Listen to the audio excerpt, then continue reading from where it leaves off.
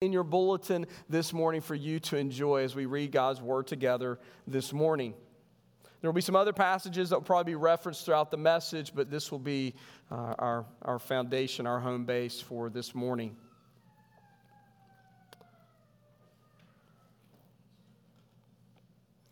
Hear God's Word. That's a sound of preciousness to me. That's not a bother to me. Most people whine after they hear all of the sermon. Genesis chapter 1, verse 26. Then God said, "Let us make man in our image, after our likeness, and let them have dominion over the fish of the sea, and over the birds of the heavens, and over the livestock, and over all the earth, and over every creeping thing that creeps on the earth." So God created man in his own image. In the image of God, he created him. Male and female, he created them. And God blessed them. And God said to them, "Be fruitful and multiply, and fill the earth, and subdue it, and have dominion over the fish of the sea, and over the birds of the heavens, and over every living thing that moves on the earth." And God said, "Behold, I have given you every plant yielding seed that is on the face of all the earth, and every tree with seed in its fruit. You shall have them for food. And to every beast of the earth, and to every bird of the heavens, and to everything that creeps on the earth, everything that has the breath of life, I have given every green plant for food." And it was so. And God saw everything that he had made, and behold, it was very good. The word of the Lord. Thanks be to God. Let's pray.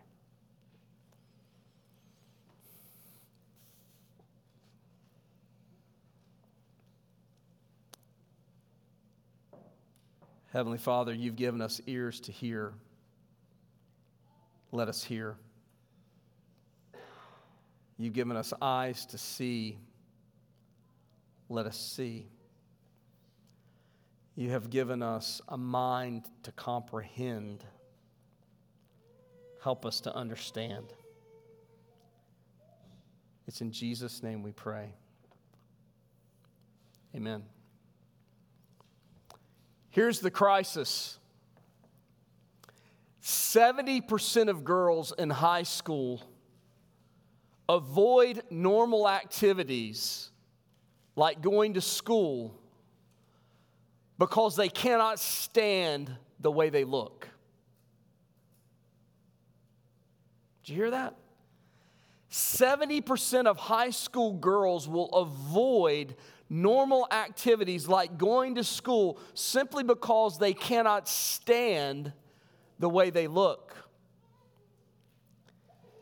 75% of girls that struggle with low self-esteem will indulge in negative activities like cutting, bullying, smoking, drinking, or will develop some sort of eating disorder. 75% of high school girls that battle with low self-esteem will indulge or engage in those kind of negative behaviors.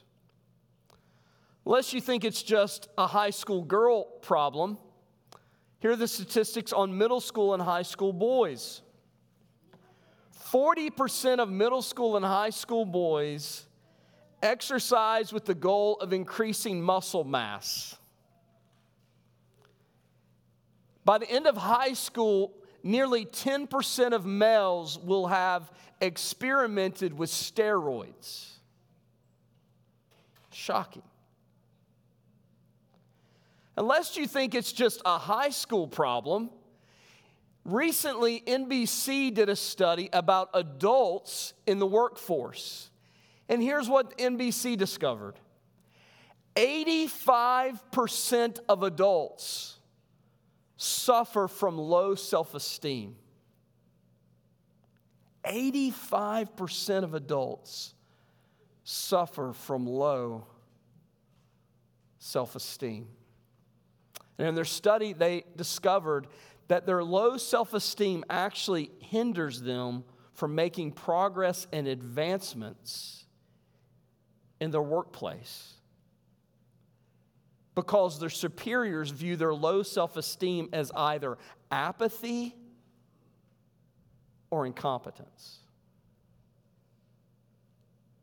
So this is a real problem that every single family experiences. There is an identity crisis in the United States of America today. And we're asking the question, who are we? And most of us, when we look in the mirror, we don't like who we are. There's a little bit of an identity crisis in America because of COVID now, right? We're trying to divide ourselves up by mask wearers and non-mask wearers. And I've only learned recently that each side is taking notes about who's wearing masks and who's not wearing masks. There's an identity crisis among us. Who are we? I was shocked by a quote that I read this week by Dr. Martin Lloyd-Jones. If you know Dr. Martin Lloyd-Jones, he was a staunch Presbyterian. When he preached, he looked like he was sucking on a sour lemon. He preached angry. I like that. That's the way I'm going to get. The older I get, the more salty and angry I'm going to get. But this is what Dr. Martin Lloyd-Jones said. Hear his words. It was shocking that he said this in his study called Great Doctrines of the Bible. Martin Lloyd-Jones said, "The real trouble in the world today is that man does not know who he is and what he is. He does not realize his own greatness." I was shocked to hear Dr. Martin Lloyd-Jones say that. Do you know why? Dr. Martin Lloyd-Jones was one of those men that when he preached the word, he preached about sin and hell was real and how Jesus is the only answer. And so it was shocking knowing that Dr. Martin Lloyd-Jones knows that we are totally depraved, that we're rebels against God, that he would say that one of the greatest needs in the world at his time, and I think even more so in our time, is to understand a true doctrine of creation. Specifically, that we are created in the image of God. We need to know who we are and what we are. And we need to realize our own greatness. What distinguishes us from the rest of God's creation. So that's what we're going to explore together this morning. It's the significance of the fact that you are created in the image of God. Reminds me of a true story, though. Jennifer has an uncle by the name of Terry, and Terry has been very successful in his line of work. He's a dermopathologist. Many of us know dermatologists. Many of us know pathologists. He's one of the rare guys that's also a dermopathologist. He's been all around the world and given all kinds of lectures. And years ago, he was on staff at Johns Hopkins there in Baltimore. And he had a condo that was a beautiful condo that was right downtown Baltimore, Maryland, and he overlooked out of his living room. One of his windows overlooked the Baltimore Ravens football stadium. So a very successful man, and he, being a successful guy, he's got to do something with his money, right? So he started investing in art. And so I know very little about art. I mean, if you come in my office, I think a Darth Vader and Kylo Ren picture is like the chief form of art. So I don't really know much about art. I only took art appreciation one day in college. It didn't make sense to me, so I dropped that class, went to theater appreciation. Shakespeare made a little bit more sense to me. And so Terry had a little bit of a game that he played with me one day. Maybe I've shared this story with you before. If not, you'll hear it again. It's worth hearing again. And so Terry played a came with me, the dumb guy from West Virginia. He had me walk around his condo and pick out my favorite piece of art, which I did. And then secondly, he said, now I want you to walk around my condo and I want you to pick out what you think is the most expensive piece of art that I own. And so I don't know anything about art. So I went around and I looked at all of his paintings and all of his murals and everything. And I picked out what was the biggest picture with the brightest color. And he laughed. He said, what makes you think that's the most expensive? I was like, well, it's big and it's bright. So it had to cost more. It has to be worth more because it's bigger. It has to be worth more because it's brighter color. And he laughed. And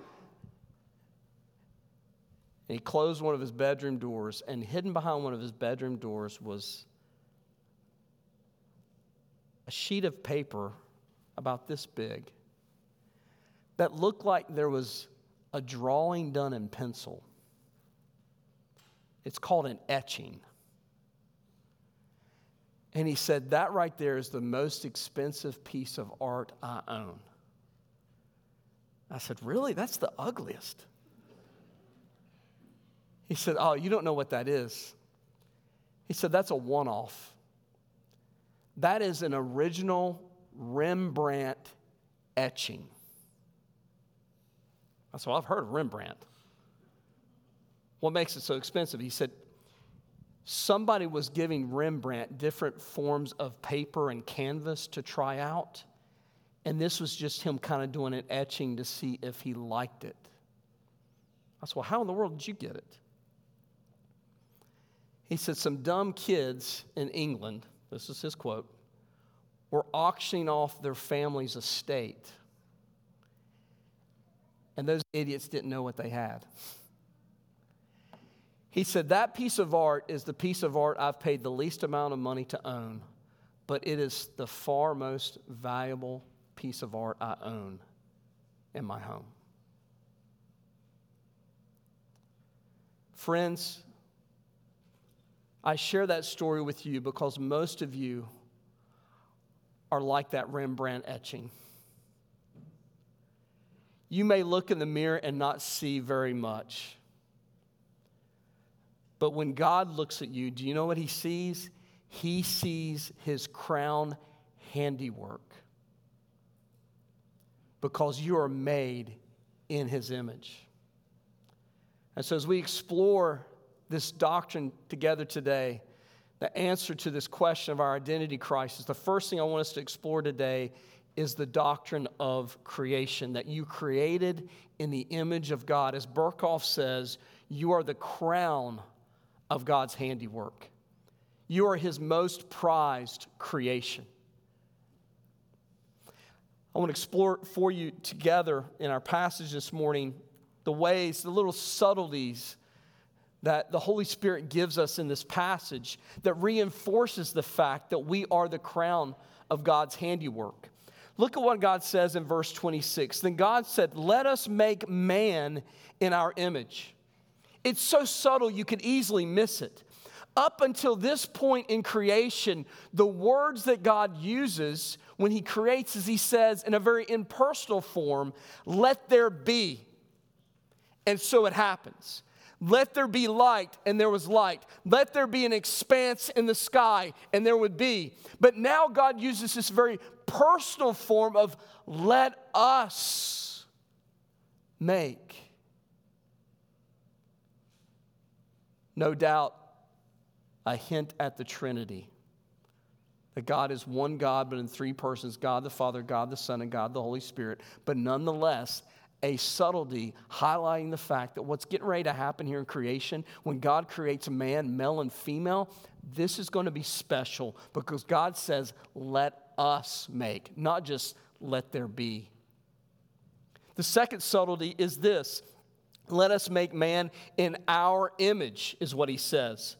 If you take a look at all the other creations up to this point in the creation account, God creates things according to their kind. All the creeping things according to their kind, all the flying things according to their kind, all the beasts of the field according to their kind, all the fish that swarm together in the sea and swim together in the sea according to their kind. But now God says, let us make man in our image. In the imago Dei, in the image of God. In other words, what makes us the crown of God's handiwork is the fact that we are distinguished from the rest of God's creation. They're all made according to their kind, but there's a sense in which we are created after the likeness of God, which is beautiful. It creates this point of contact between us and God. We're made after His image. And part of that image is that we're rational beings, we're intellectual beings, we're moral beings, and we're beings that communicate. So God gave us ears so we could hear Him. God gave us eyes so we could see the beauty of His creation. God gave us lips and a mouth so we could speak about His goodness and His qualities and His characteristics and His attributes. And then the third subtlety is this, that it says in verse 27, so God created man in His own image, the image of God He created them, male and female He created them.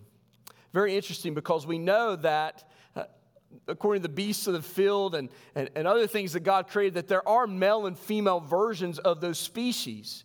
But for the first time in the creation account, God highlights the fact that He's making humanity male and female. That there's a complementary relationship between the husband and the wife, between a man and a woman, that is highlighting the fact that there's a sense in which God is unity and diversity even amongst Himself. That there's one God, there's the unity, but there's diversity in that there's God the Father, God the Son, and God the Holy Spirit, three persons. And so part of what it means for us to be created in the image of God, and I want the men and women to hear this, is that all of us share in that dignity. It isn't that man is the highlight of God's creation and woman is secondary. But no, men and women both are created in the image of God. Equal worth, equal value, equal dignity in the eyes of God when it comes to our intrinsic value. How I think the women of the church need to hear that today. That you're not second fiddle in the eyes of God, but you're the crown of God's handiwork. And how I think the men and women of the church need to hear that what God says in verse 31, it says, and when God saw everything that He made, it was very good. Very significant that God is seeing you as His creation. And in the Hebrew it says you are tov ma'od. Say that with me. Say tov. Oh, that was pretty weak. Tov ma'od. That was weak too, but I'm still going, okay. Tov ma'od, that you are very good. And then the last subtlety that highlights us as the crown of God's handiwork is the fact that He's given us dominion over everything. He says in verses 28 and following, and God blessed them, and God said to them, be fruitful and multiply, and fill the earth and subdue it, and have dominion over it. We know that God is king, that He's the ruler of all creation. And so there's a sense in which we represent Him and how we care for all of creation. And so friends, who are you? You are God's creation. That makes you special.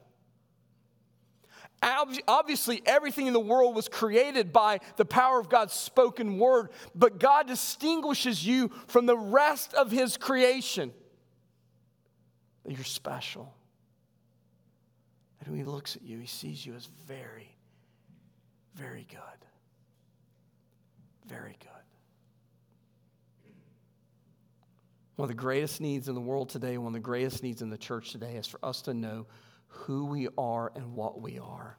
We are created in the image of God. For another nerdy moment, if you'll give it to me, there are two aspects to this image of God. One aspect is a natural image that we have. The fact that we're intellectual beings, we're moral beings,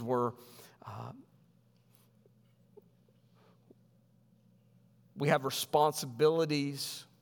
That was not affected by the fall. How we respond to those responsibilities, how we interact with our reason was affected by the fall. But what was greatly affected by the fall was the spiritual aspect of the image of God, which Lloyd Jones highlights. The fact that we were originally created with original moral perfection and righteousness, but at the fall, when Adam and Eve sinned against God, humanity as a whole lost that. Nevertheless, you're still the crown of God's handiwork. You need to admire yourself as the beauty of God's creation. Reminds me of a story I heard about two men that visited the Grand Canyon. They were friends, and they made a long trek to see the Grand Canyon. And as they stood there on the edge of the Grand Canyon looking out and looking down, one of the men said, "Before today, I've never been more impressed by the beauty and the power of God's creation." The second guy nodded his head at his friend, then looked over the edge of the Grand Canyon and spit. He looked at his friend and said, "Before today, I had never spit a mile in my life." I share that with you for this reason. Both of them encountered the beauty and the majesty of God's creation, but they both enjoyed a couple of different applications of that fact. One got to spit for a mile, the other one took in the beauty of God's creation. And so what I want to highlight now is the difference that this doctrine of being created in the image of God should make in your life. What kind of difference should this doctrine make in your life? There are probably more differences that it can make in your life, but I want to highlight 6 differences that this doctrine of created in the image of God can make in your life, okay? So I just went Charles Stanley on you. You thought I only had 2 points today, and then the second point had 6 points? I know. Suck it up, Buttercup. New year. New year, new you, right? Here's the first difference that this doctrine of created in the image of God should make in your life. You should understand that there's universal equality across all of God's creation in this sense. Every man and woman in the world is created in the image of God. Now, that doesn't mean that we all have equal talents and abilities. Okay? For example, I can play Patrick Daugherty in ping pong and foosball, but he's better than me. Okay?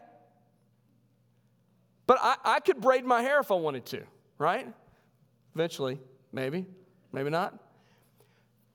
So there's no doubt that there are some times that we have different abilities and different gifts, but in the eyes of God, although Tanner cannot beat Patrick Daugherty in ping pong or foosball or even kickball if I've got a team, in the eyes of God, we still are equal in our dignity and our worth. For those of you that are business owners, you need to be reminded of this fact in your company. That from the highest of the heights in your company to the lowest of the lows, that those who rake the leaves and clean the toilets are not inferior to you, but in the eyes of God, they share the same dignity and worth that you have. And you need to treat them accordingly. We've already hinted at the fact that this is significant in your understanding of your intrinsic value and worth, because in the ancient Near East, women were considered property. They were considered second fiddle. They were considered inferior. But notice that according to the Christian faith and Christian doctrine, women are not considered so. Rather, men and women both are created in the image of God. They share the same value, the same dignity, the same worth in the eyes of the Creator and the Redeemer. That's significant. You need to know that. Women, you don't need a guy to complete you. You need Jesus. Guys, you don't need a woman to perfect you, although she'll think she needs to. You need Jesus to make you perfectly righteous in His sight. And then as you're rooted in Christ, then you can seek to complement one another. And God will use you in your marriage relationship to help sanctify one another and to sand off some of the rough edges. That's the first difference this doctrine can make, is that you understand universal equality across the board. The second difference it makes is this, is that you have a unique design. You are uniquely designed by God. Did you know this about you, that no one shares the same fingerprint that you have? No one shares the same DNA code that you have.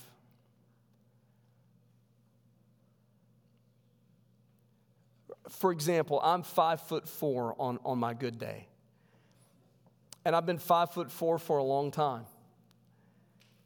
Ironically, though, I never started getting mocked about my height until I started going to church. And I really didn't start getting mocked about my height until I started working at a church on staff. Okay? But it's never offended me. It's part of who God's made me. And I've learned over the years that I kind of have a little bit of an intense personality. Go, go, go, go, go, right? And so I've learned over the years, I'm grateful to God that He made me 5'4". Because He made me 6'6", I probably would have gotten shot by now.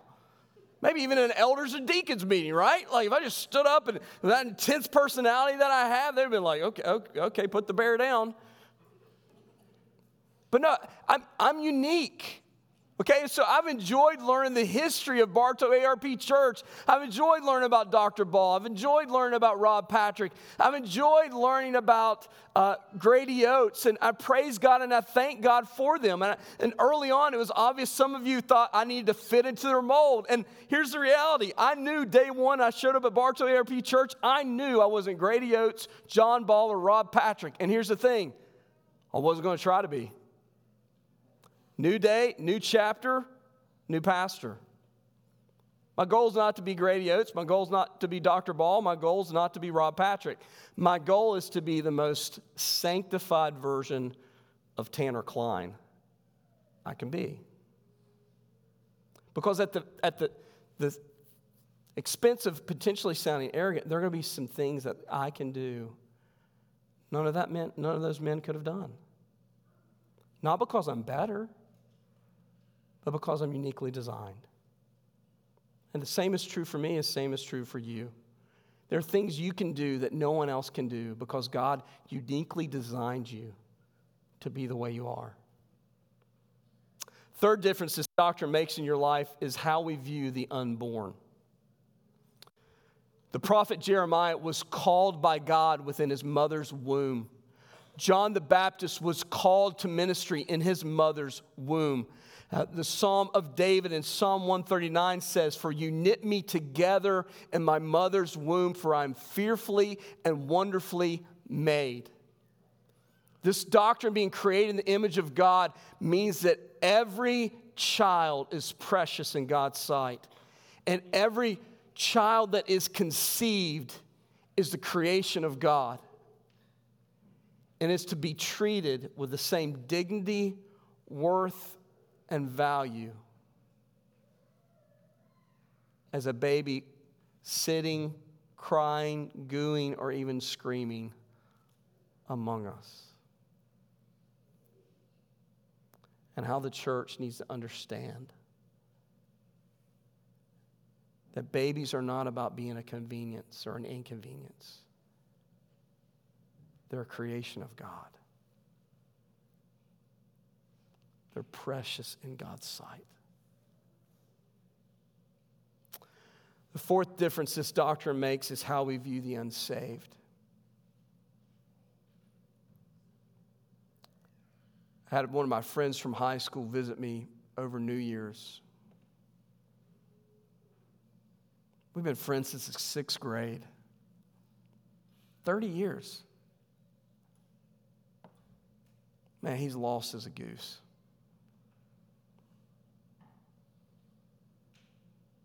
We have more frank spiritual conversations than I have with some of you.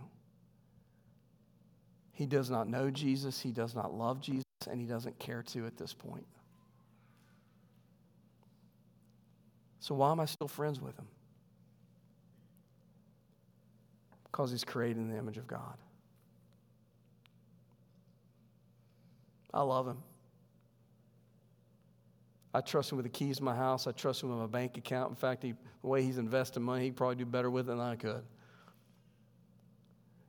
But the way I relate to the unsaved is I love them and care for them. Why?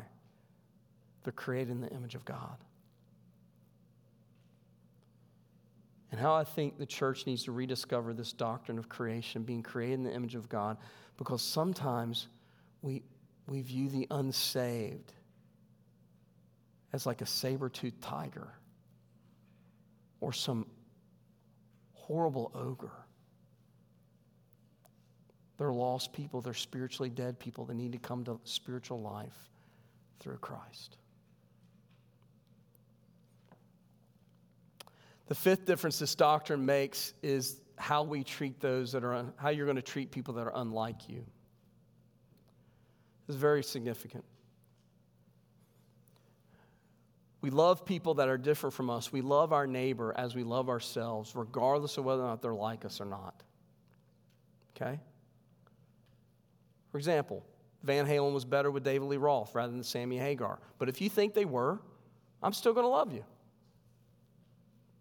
If you have a different religion than me, I'm still going to love you. Why? Because you're created in the image of God. Now, don't get me wrong, I'm still going to say if you don't accept Jesus, you're dying and going to hell. I'm not going to bend on that truth whatsoever. But I'm still going to relate to you in a loving way. Why? Because you're created in the image of God. This is why Republicans, Democrats, and independents should be able to have a somewhat civil conversation, particularly in the church. It's because we love people that are unlike us, because we know at the end of the day, they're still God's crown handiwork. They're still created in the image of God. That's why we should love people that are a different ethnicity than us, different socioeconomic status than us. They're created in the image of God. Even if they have different talents and interests than us, they're created in the image of God. And let me say this, for those of you that are in middle school or high school, this doctrine being created in the image of God should significantly impact how you view those that, I don't know what the political correct term is now these days, but how those students that are considered special needs are. They're not inferior at all. In God's eyes, they are as equally valuable as you are.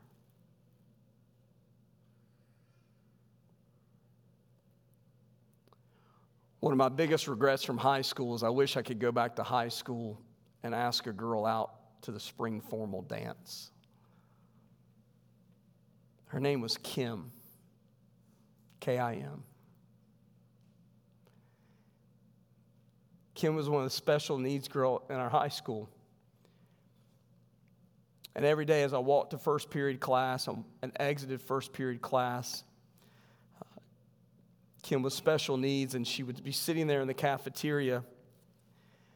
And every time I walked by her, she would go, whoo, whoo, hot, hot. By the way, the only girl in high school that thought so.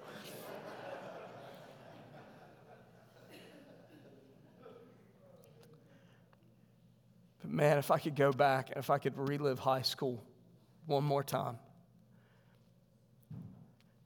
As a Christian young man, and I was a Christian young man, but I just didn't see the opportunity there to go talk to Kim's parents and ask them if I could take her to the spring formal dance. so I could let all of my friends know that Kim was as equally valuable in God's eyes than any of us were. That in God's eyes, she had the same dignity and intrinsic worth as we did. Although she was in a totally different class than us, because she's created in the image of God. How I wish I could go back. How I wish. The final difference this doctrine makes is how we view those who engage in what the Bible calls unnatural relations. Now, hear me clear on this. The Bible is absolutely solid, strong line on homosexuality. That lifestyle is a sin. The Bible doesn't bend. The Bible doesn't break on it any way, shape, or form, okay? If you don't like it, you can, not like me, but take it up with God. Romans chapter 1. It's unnatural relations. But here's what I think the church needs to hear is how we relate to those that are homosexuals in our families and in our community. We don't condone their behavior, but we love them. We love our neighbor as we love ourselves. We don't get to pick our neighbors. Ask some people in Bougainvillea Way. They're crying. The Clines just moved in. They've got that dumb dog that barks all the time. Right? They didn't get to pick. Okay? The mortgage company helped them pick, but they didn't get to pick. In the same way, for many of us, we have dear friends. Some of us have family members. Some of us have co-workers that are homosexuals, practicing homosexuals. We don't condone their behavior. We don't condone their lifestyle. But I think the church needs to hear this. Yet we're still to love them. I'll never forget, Jennifer and I were in Asheville at the time, and we had a big vision casting ceremony for our church that we were pastoring at the time. And there's a guy he was kind of the caricature of homosexuals. I mean, kind of the worst case scenario of not just being in a long-term relationship, but with just all over the place immorally. And he would anger Jennifer. He would kind of run up to her while she was running the register there at JCPenney's, and he would say, well, I don't believe in God as creator and all these things, and I don't think Jesus rose from the dead. And before she could respond, he would walk away. Just infuriated Jennifer. But we invited him to this banquet for our church. And we gave out gift bags to everybody at the church, everybody that came to the banquet, rather. And I'll never forget what he did at the end of the banquet. He came up to me and Jennifer as he held the Bible that was in his gift that we had put in each one of the gifts. And it was a paperback Bible that honestly at the time cost $3.50. And as he cradled that Bible in his arms, he looked at me and Jennifer and he said, is this a gift for me? Do I get to keep this? It was around Christmas time, and Jennifer and I said, yeah, it was in your gift bag. He said, this is the first Christmas gift I've been given in 20 years. And he teared up and he walked out the door.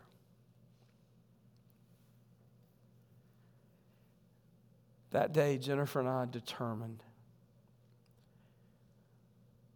we're going to love the homosexuals that God brings into our lives.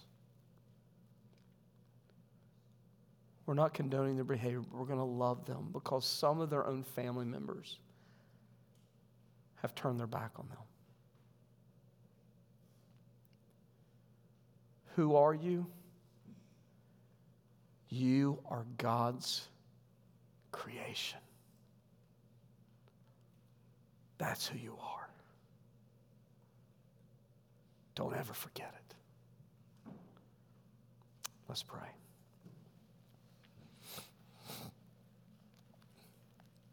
Heavenly Father, I thank you for your word that teaches us, that gives us deep, delicious meat to chew on, that teaches us who you are and who we are in relationship to you. Father, please forgive us for hating ourselves because we're tall or we're short or we're too skinny or we're too chubby, that we can sing or can't sing, that we can play an instrument, that we can't, that we can draw, that we can't. Lord, you've uniquely designed each and every single one of us, and help us to celebrate the fact that you're our creator. And help us to appreciate how you've created us in your image. May that truth affect how we relate to one another. It's in Jesus' name we pray, and all of God's people agreed, saying, amen. If you will, let's stand with me and sing verses 1 and 4. The Lord's my